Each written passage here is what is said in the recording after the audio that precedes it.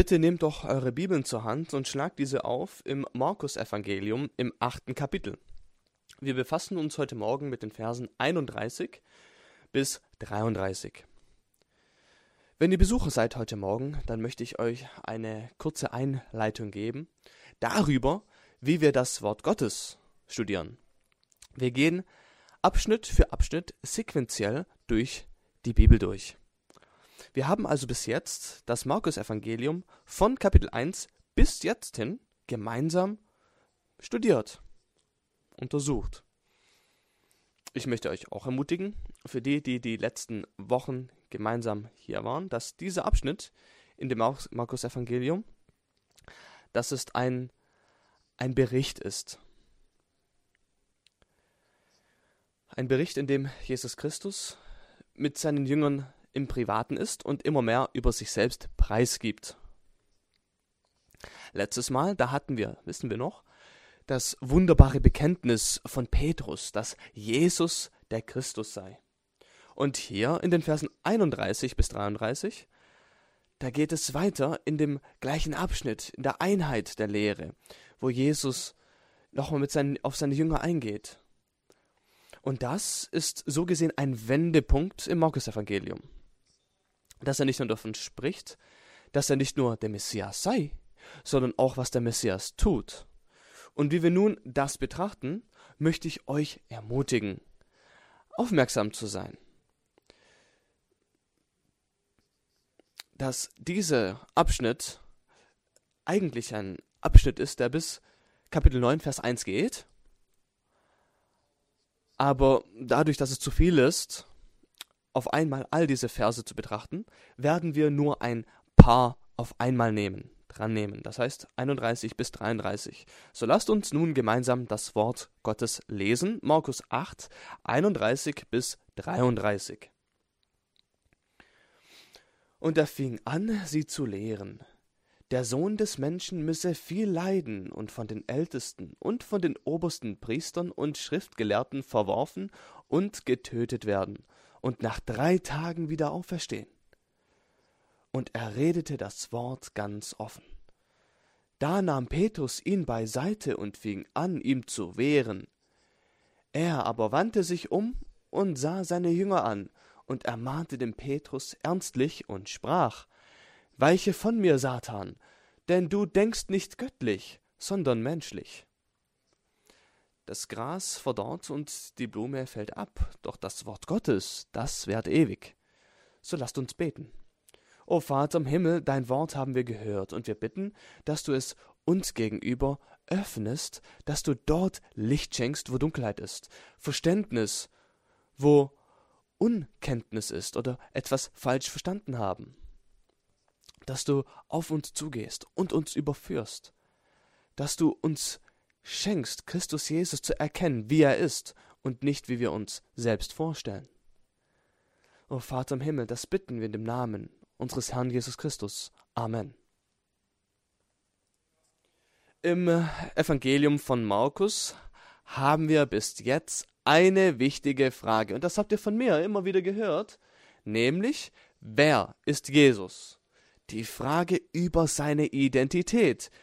Da ging es in seinem Werken, darum ging es in dem, was er lehrt. Und Markus hat uns schon in den ersten 8 Kapiteln hier gezeigt, wer Jesus sei als der Christus. Das letzte Mal in diesem Kapitel lasen wir davon, wie Petrus dieses wunderbare Bekenntnis gab, genau vor unserem Text, wie er dann sagte: Du bist der Christus, als Antwort auf die Frage von Jesus. Erst hat er gefragt, was denken die Leute, wer ich bin, und danach, was denkt ihr, wer ich sei? Jetzt kommen wir, so gesehen, zu dem Wendepunkt im Markus-Evangelium. Und ja, man kann allumfänglich sagen, das Markus-Evangelium ist in 2 Fragen unterteilt. Als erstes, wer ist Jesus? Das ist der erste Abschnitt, die erste Frage. Und dann, Jesus ist der Christus. Und das zweite, was ist das Werk des Christus? Und hier sehen wir jetzt, wie Jesus immer wieder zurückkehrt und die Frage beantwortet, was seine Hauptaufgabe ist, was seine Hauptmission ist für die Gemeinde. Und heute Morgen möchte ich mit euch gemeinsam 2 Punkte betrachten. 31 ist dann die Mission des Messias. Und dann in Vers 32 und in Vers 33, da ist die Unkenntnis wird zurechtgewiesen. Nun, wenn wir Vers 31 betrachten, da lesen wir nämlich, und er fing an, sie zu lehren, dass der Sohn des Menschen müsse viel leiden und von den Ältesten und den obersten Priestern und so weiter. Hier ist nun der Wendepunkt, wenn es heißt, und er fing an. Was er nun ab hier macht, in Vers 31, das ist ein neuer Fokus. Da ist etwas, was er zuvor noch nicht ihnen gesagt hat, noch nicht offenbart hat. Es ist nun dieser wunderbare Fokus auf die Fülle des Kreuzes. Zuvor haben wir untersucht, dass Jesus Wunder tat. Ich möchte kurz ein paar bezeichnen. Jesus hat Dämonen ausgetrieben. Jesus hat Kranke geheilt. Er lief auf dem Wasser. Er hat wenig Essen so sehr gemehrt, tausende Menschen zu ernähren. Jesus hat ein totes Kind zum Leben erweckt. Er hat die Herrlichkeit geoffenbart. Und zwar eine Frage zu beantworten, nämlich, dass die Welt, die auf ihn blickt, weiß, wer er sei. Dass sie das sehen und dadurch unterwiesen sind, in dem, was er tut, dass er wahrlich der Messias ist, der Christus des Alten Testamentes, der Erwählte Gottes, der gekommen ist, um das Volk Gottes zu erretten. Und in Vers 31, da beginnt er dann zu lehren, was seine Hauptaufgabe sei, sein Hauptwerk. Und das ist das Werk der Erlösung, die Errettung des Volkes Gottes. Seht, wir haben diese Bezeichnung, was Jesus in Vers 31 sagt. Und ich möchte das mit euch ganz genau untersuchen. Nämlich, wenn hier geschrieben steht, der Sohn des Menschen müsse viel leiden und von den Ältesten und von den obersten Priestern und Schriftgelehrten verworfen und getötet werden und nach 3 Tagen wieder auferstehen. Also Leiden, Ablehnung, Tod und Auferstehung. Das ist etwas, was immer wieder aufkommt im Markus-Evangelium. Und das hört ihr immer und immer wieder, bis hin zum Kreuze, dass Jesus seinen Jüngern sagt und auch der Welt, die blickt, die zuschaut, was passieren wird. Und in den anderen Evangelien, da können wir das immer wieder hören und lesen, fast genau gleich aufgeschrieben. Markus 9, Vers 30 zum Beispiel, in Markus 10 oder Matthäus 17, 10 bis 23 oder Lukas 24, da genauso. Und die Frage ist einfach, wieso tut Jesus sein Werk und seine Mission immer wieder so offen darlegen, seinen Schlachtplan quasi? Und das ist, weil es notwendig ist. Weil es so wichtig ist, es ist notwendig. Jesus möchte nicht, dass seine Jünger denken, er sei jetzt nur ein Revolutionär. Er möchte nicht, dass seine Jünger denken, er ist einfach nur ein Wunderwerker.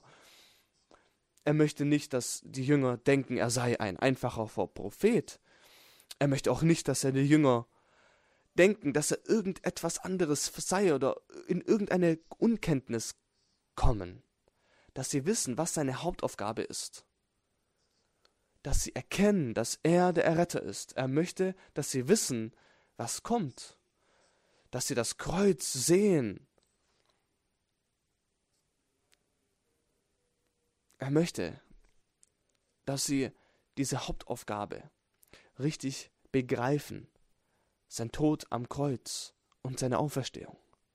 Das, die frohmachende Botschaft.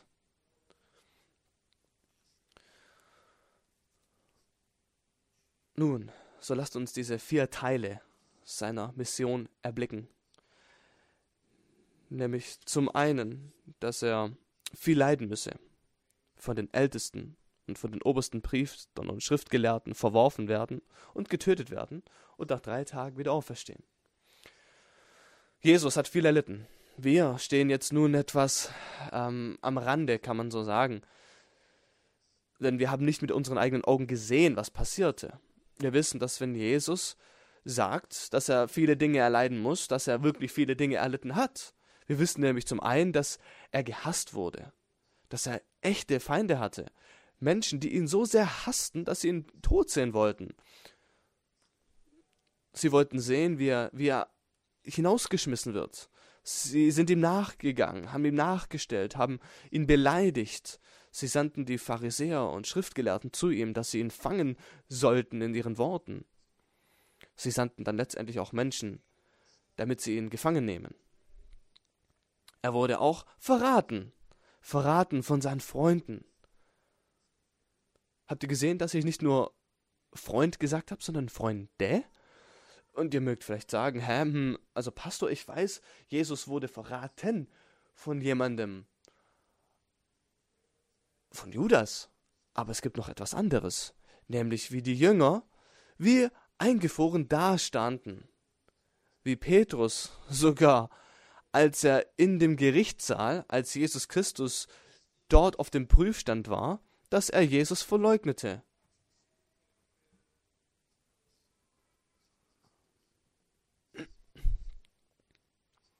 Seht, sie waren nicht nur Freunde jetzt mit Jesus, die einfach nur am Wochenende zusammen Camping gegangen sind. Nein, es war auch ihr Lehrer. Jesus hat sich 3 Jahre lang intensiv damit befasst, dass sie im Glauben erbaut werden, dass sie Männer Gottes seien, dass sie die Gemeinde führen sollten. Ihr mögt auch denken, Jesus weiß doch, dass das passiert. Jesus weiß doch, dass das nötig ist, um das Volk Gottes zu erretten. Wieso sollte er sich dann so enttäuscht fühlen von diesem Verrat? Aber lasst mich euch ganz einfach sagen, er war auch Mensch. Er hat gespürt und gefühlt, wie Judas kam und ihn küsste und ihn verriet. Er hat das gefühlt und hat das Gewicht auf sich gehabt, wie die Menschen ihn übergaben, an gottlose Menschen, wie er der Bosheit bezichtigt wurde, obwohl er allumfänglich gerecht war. Er wurde gehasst und verraten und er wurde gefangen genommen. Du und ich, wir kennen die Geschichte in Gethsemane, wo Jesus dann mit seinen Jüngern zusammenkam, wo er betete und der Blutschweiß lief ihm so runter. Und als dann die Leute kamen, ihn dann gefangen zu nehmen mit Ketten und Stöcken, ihr kennt die Begebenheit.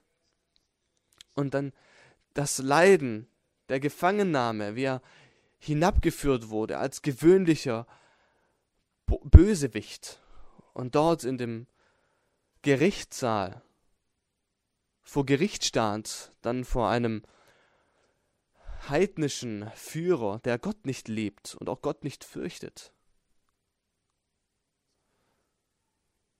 Dann wurde er gefangen genommen, er wurde verurteilt als boshafter Mensch, als schuldiger Mensch, obwohl er nichts Böses getan hat. Er stand vor Richtern. Er wurde geschlagen, gequält. Danach wurde er ans Kreuz genagelt. Oder wollten sie, dass er ans Kreuz genagelt werde, und der Barabbas wurde dafür freigegeben. Der Unschuldige wird bestraft und der Schuldige kommt frei. Er hat viel erlitten. Ich möchte, liebe Freunde, dass ihr diese Leiden auch versteht. Denn in jeder Form ist das ein Beispiel der Bosheit der Menschheit, des Volkes Gottes sogar. Habt ihr gesehen, über das, was alles Jesus Christus erlitt? Wer ist es, wer gegen Jesus geht und gegen des Herrn Gesalbten? Das ist Israel. Sie haben sich gegen ihn aufgelehnt. Es ist nicht nur ein Angriff von irgendeinem externen, von einer externen Kraft, das ist das Volk Gottes. Gottes Verheißungen wurden ihnen gegeben. Sie haben die Verheißung des Messiases gehabt. Sie erheben ihre Hand gegen den Herrn und den Gesalbten des Herrn. Das dort, Psalm 2, Psalm 22 erfüllt wird. Es ist das Volk Gottes, das sich gegen ihn auflehnt. Es ist so, als würden sie ihre Sünde nicht nur in ihrer Bosheit, sondern in ihrer kompletten Bosheit auch noch gegen Jesus Christus richten. Dass sie nicht nur Sünde äußern, sondern Sünde auch gegen ihn persönlich äußern.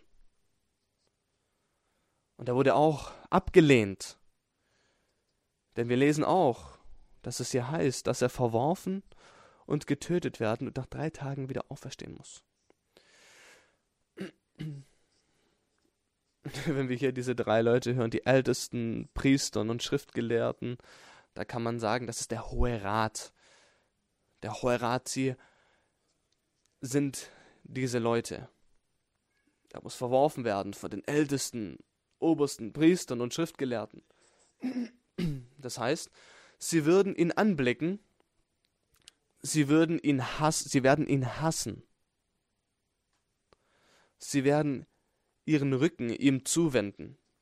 Letzte Woche, wie wir uns gemeinsam sammelten, um das Wort Gottes zu betrachten, da haben wir über das Amt der Ältestenschaft gesprochen und das betrachtet.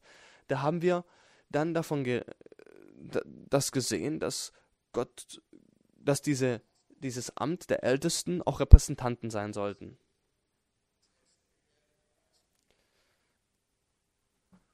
Und wenn ich diesen Text so lese, ja, das erinnert mich auch ein bisschen an das, was wir davor hatten, nämlich auch in 3. Mose, als wir den Text gemeinsam betrachteten. Dass die Ältesten der Gemeinde ihre Hände auf das Haupt des Bullen legen sollen und dann sollten sie den Bullen töten und danach sollten sie einiges dieses Blutes nehmen und dann in das Haus der Begegnung gehen und dann 7-mal vor den Herrn sprengen. Oder auch 2. Mose 12, 22, wo es dann heißt, dass sie das Passahlamm töten sollen, dass sie das Isop nehmen, um dann in das Blut eintauchen und dann an der Türschwelle überall verstreichen sollen, dass niemand nach draußen gehen soll, bis zum Morgen. Dass die Ältesten, die Verwerfung der Ältesten, wie wir es hier haben, das ist genauso, wie wenn sie hier nun ein Opfertier nehmen, es binden und es um des Opfers willen dann zubereiten. Vielleicht denkt ihr, okay, ich verstehe nicht ganz, worauf möchtest du da raus? Nun, die Ältesten damals, die obersten Priester und Schriftgelehrten, die haben das doch wahrscheinlich nicht so gesehen. Sie dachten doch nicht, dass Jesus Christus jetzt hier als Opfer dargebracht wird. Doch praktisch gesehen ist es nicht nur ein Zeichen der Sünde, wie ihre Sünde wie damals, wie dann eben quasi die Sünde übertragen wird auf das Tier, so auch jetzt auf Jesus Christus, der dann letztendlich am Kreuze starb. Nämlich der 3. Aspekt, dass er in den Tod geht. Dass sie ihre Sünde so sehr erzeigen, so sehr gegen ihn richten.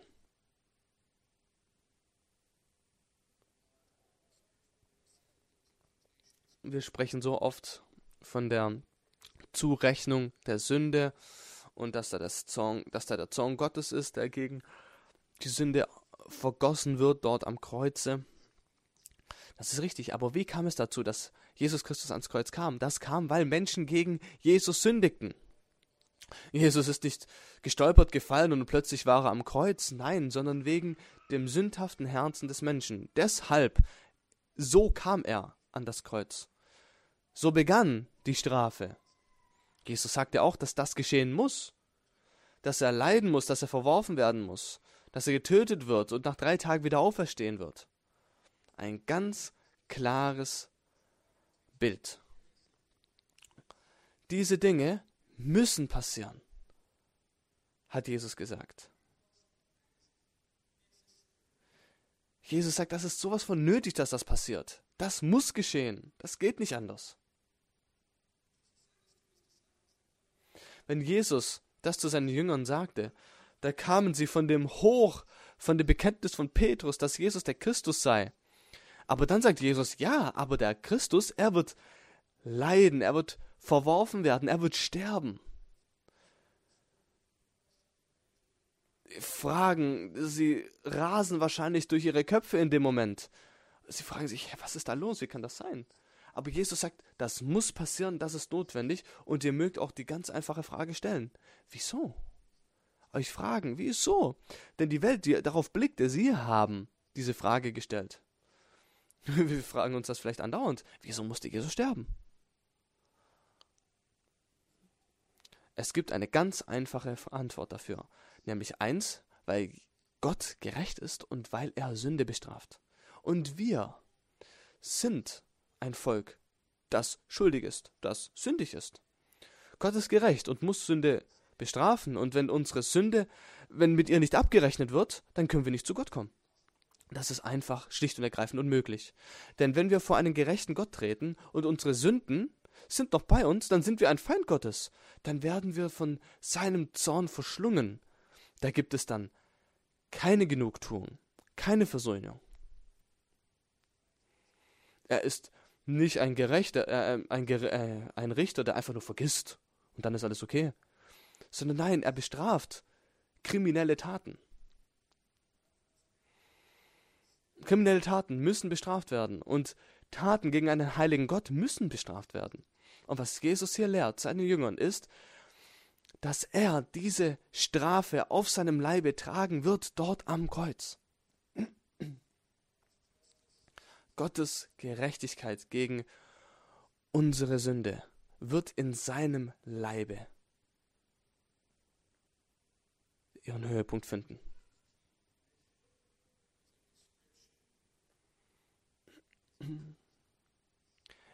Die Bezeichnung hier von Jesus, was er hier den Jüngern sagt, ist eine Zusammenfassung seines Leidens, seines Werkes. Was wird er tun? 19:29 im Johannesevangelium. Er ist das Lamm Gottes, das die Sünde der Welt hinwegnimmt. Er ist nicht nur ein Mensch, der auf Wasser läuft, nicht nur ein sanftmütiger Lehrer, der die Augen der Blinden anfasst, damit sie sehen können. Er wird sie mit Gott versöhnen. Er wird nicht nur an ihrer Stadt dort im Gericht stehen, er wird alles Leiden auf sich tragen und wird komplett die Strafe auf sich nehmen. Wieso ist das notwendig? Hebräer 9:22 sagt dazu, weil ohne Blutvergeben es keine Vergebung der Sünden gibt. Ohne Blutvergießen gibt es keine Vergebung der Sünden. Ohne Blutvergießen gibt es kein Vergeben der Sünden. Was ist das Werk des Christus? Nämlich, dass er die Sünden des Volkes Gottes trägt und es bezahlt, damit sein Volk zu ihm kommen kann. Nicht als Feinde, sondern als Söhne und Töchter Gottes. In Vers 32 und 33, da haben wir die Unkenntnis, wie sie zurechtgewiesen wird.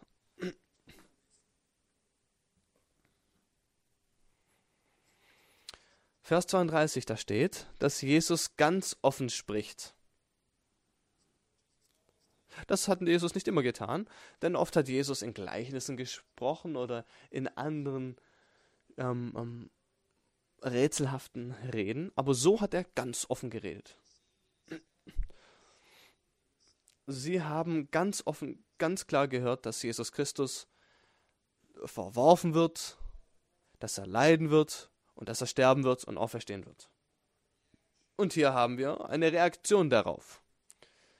Ich denke, Petrus hat nicht lange drüber nachgedacht, bevor er sprach. Und das scheint eine Charaktereigenschaft von Petrus zu sein. Er spricht, bevor er denkt. Er überstürzt die Dinge. Die Passage sagt, dass Jesus Christus ihn nahm. Also, Jesus Christus nahm Petrus und hat ihn zurechtgewiesen. Also sagen wir so, nee, sorry, Petrus nahm Jesus beiseite. Und er war irgendwie angegriffen davon, von dem, was Jesus sagte.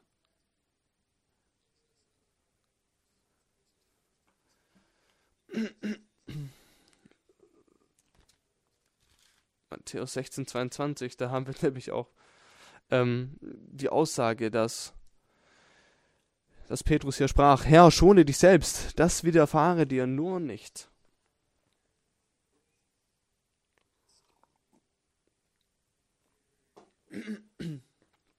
Manche denken, dass Petrus hier in seinem Wehren sehr, sehr edel war oder sehr, sehr oberflächlich, je nachdem. Also da gibt es unterschiedliche Ansichten von den Kommentatoren. Jedenfalls, was wir wissen ist, dass Petrus von der Höhe des Bekenntnisses, von dem wer Jesus Christus ist, bis hin in die Tiefen, in den Sumpf der Erkenntnis Jesu Christi fällt quasi. Beides. Also einmal ganz oben, jetzt dann ganz unten.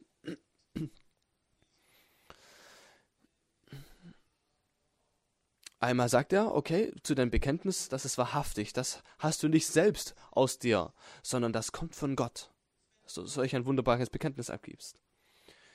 Aber dann kommen wir zu der anderen Sache, und da sagt er etwas, das komplett falsch ist. Da sagt Jesus nämlich zu ihm, dass Petrus nun von ihm weichen soll. Und da sagt, ich zitiere, weiche von mir, Satan. Das ist ein großer Unterschied, nicht wahr? Was passiert hier mit Petrus? Wieso jetzt diese scharfe Zurechtweisung? Ich denke, ganz einfach. Weil Petrus hat Jesus zu einem Messias nach seinen eigenen Maßstäben gemacht. Petrus hat Vorstellungen, wer der Messias ist, wie die Aufgabe des Messias ausschaut und was seine Aufgabe ist.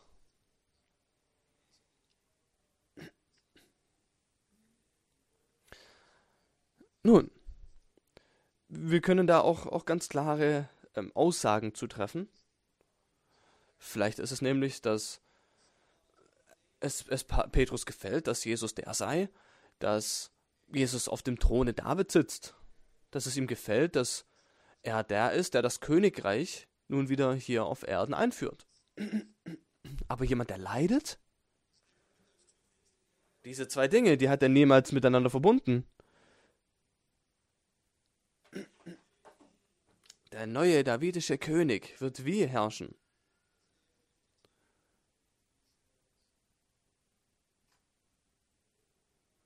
Wie es in Jesaja geschrieben steht, dass er kommen wird als Sühnopfer für das Volk Gottes. Es passt nicht zu dem Leiter, den Petrus eigentlich hätte, nicht den er erwählen würde. Und ihr wundert euch vielleicht, oder könnt ihr euch das vorstellen, wie Petrus dann zu Jesus kommt, vielleicht seinen Arm um ihn packt und sagt, hey komm, Moment mal, das kann doch nicht stimmen. Du hast doch gerade gesagt, du bist der Christus und dann sagst du plötzlich sowas? Muss es so ablaufen? Das kann doch nicht sein. Bist du noch ganz bei Sinnen? Das kann nicht passieren. Du bist doch der Christus. Du bist falsch. Das wäre dir, Herr. Das soll dir nicht passieren.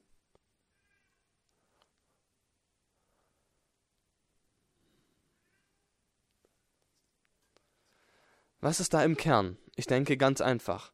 Es ist ihm ein Anstoß. Das Kreuz ist ihm ein Anstoß. Es ist nicht, wie Petrus einen Erretter sich abbilden würde. Er möchte, dass Jesus auf dem Rücken eines Pferdes hineinzieht, dass er die Menschen von der weltlichen Unterdrückung herauslöst, dass er einen Revolutionären haben möchte, eine soziale Gerechtigkeit, eine Gerechtigkeit hier auf Erden. Möchte er vielleicht eine geistliche Reform? Vielleicht.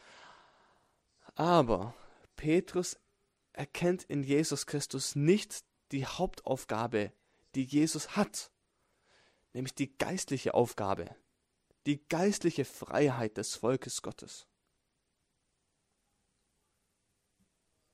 Ich weiß nicht, wie es mit euch steht, aber wenn ich die Evangelien lese, da bin ich manchmal so frustriert mit Petrus. Da denkt man sich, ach Petrus, komm schon, du bist so. Wie kann das sein, Petrus? Wie kannst du das nicht kapieren? Wieso bist du so ein Holzkopf? Wie kannst du Jesus Christus zurechtweisen? Doch lasst mich euch diese Frage stellen.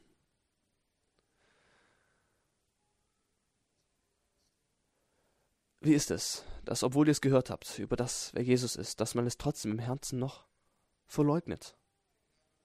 Vielleicht nicht mit Worten der Verleugnung, Zurechtweisung, des Wehrens, aber vielleicht mit Handlungen, mit Taten, dass ihr ein Herz habt. Es sei ferne, Herr. Das soll dir nicht geschehen. Oder wenn man dann sagt, oh Herr, ich weiß, dass du das in deinem Wort sagst, aber ich denke nicht, dass das Richtige ist, das Beste ist. Oder Betrug des christlichen Lebens, dass man denkt, ich weiß nicht so recht, irgendwie, das christliche Leben ist nichts für mich. Das passt nicht, irgendwie werde ich da nicht warm. War es dir jemals ein Anstoß, über die Wahrheiten der Bibel nachzudenken oder des Kreuzes? Denken, das kann nicht sein, nein, das passt nicht. Ich denke, im Grunde ist es mit unseren allen Sünden so.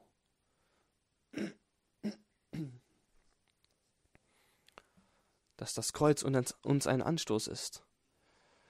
Dass wir nicht die Mittel und das Ziel Gottes nicht vor Augen haben, sondern nur unser eigenes Ziel, unsere eigenen Mittel. Wir würden gerne sehen, wie unsere Ziele nach unseren Mitteln erfüllt wird. Lasst uns ganz kurz mal sehen, was Jesus genau zu ihm sagt. Er sagt nämlich zu Petrus, weiche von mir, Satan. Das ist etwas sehr Erschreckendes, nicht wahr? Es wäre erschreckend, wenn ich sowas hören würde. Ich denke, für euch wahrscheinlich auch. Stellt euch mal das vor, wenn Jesus zu euch sagt, weiche von mir, Satan. Denn das, was Petrus hier von sich gibt, das hört sich an wie das, was der Satan von sich gab dort in der Wüste. Wieso ist Jesus so ernstlich in dieser Zurechtweisung? Das ist, weil das, was Jesus hier tun muss, sehr schwierig ist. Es ist eine harte Sache. Und in seiner Menschheit, in seinem Menschsein, da ist es sehr erschreckend. Und in den Worten von Petrus sind sehr versuchend, aber sehr böse. Und sie reflektieren nicht den Willen und die Absicht Gottes. Jesus sagt ganz einfach, du denkst nicht göttlich, sondern menschlich. Du sorgst dir nicht darum, was Gott sagt. Denn Gott hat es über die Jahre hinweg, hunderte von Jahren, ein Jahrhundert nach dem anderen, immer wieder geoffenbart, dass es darum geht, dass es seinen eigenen Sohn senden wird, um das Opfer zu sein. Und so sagt er zu Petrus, du blickst nicht auf das, was Gott möchte, sondern was du willst. Das ist, wo du gerade bist, Petrus. Weiche von mir, Satan. Raus vor meinem Angesicht, wo ich dich nie sehen muss. Da ist der Feind, der mich versucht, etwas zu tun, in dem letztendlich Gott missachtet und entehrt wird. Den Weg, den Jesus Christus ging, dort nach Golgatha, das ist ein steiniger Weg mit vielen Schwierigkeiten. So sehr, dass er selbst im Schweiße blutete und rang und davon sprach, dass nicht sein Wille, sondern dein Wille, den Wille des Herrn geschehe. Und das war der Weg, den der Herr einsetzte, um das Volk Gottes zu erretten, um für das Volk Gottes eine Erlösung zu schaffen.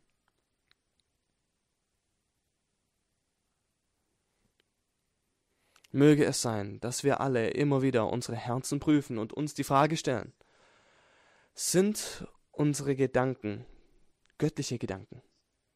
Oder sind unsere Gedanken dessen, was des Menschen ist? Lasst uns gemeinsam beten. O himmlischer Vater, wir danken dir für dein heiliges Wort. Wir bitten dich, dass du diese Wahrheiten nimmst und uns hilfst, das zu verstehen. Dass wir Herzen haben, das zu verlangen und das zu wollen, was du willst, selbst schwere Sachen. Dass wir die Sünde ablegen, abtöten, dass du uns hilfst, ein Volk zu sein, das dein Wort hört und auch annimmt. Dass, o Herr, wir von dem Evangelium hören und es nicht als einen Anstoß sehen, sondern als Hoffnung, als Freude in unserer Errettung. Wir bekennen unsere Not. Wir sind ein Volk, das gefallene Gedanken hat und einen gefallenen Verstand hat, dass wir an die Dinge der Welt gedenken. Und wir bitten, dass du uns Hilfe und Gnade schenkst. Dass wir dein Wort nicht zurechtweisen und auch nicht davon abwenden, sondern dass wir es annehmen und uns dessen unterordnen, so wie Jesus Christus sich deinem heiligen Willen untergeordnet hat. Das bitten wir in Jesu heiligen Namen. Amen.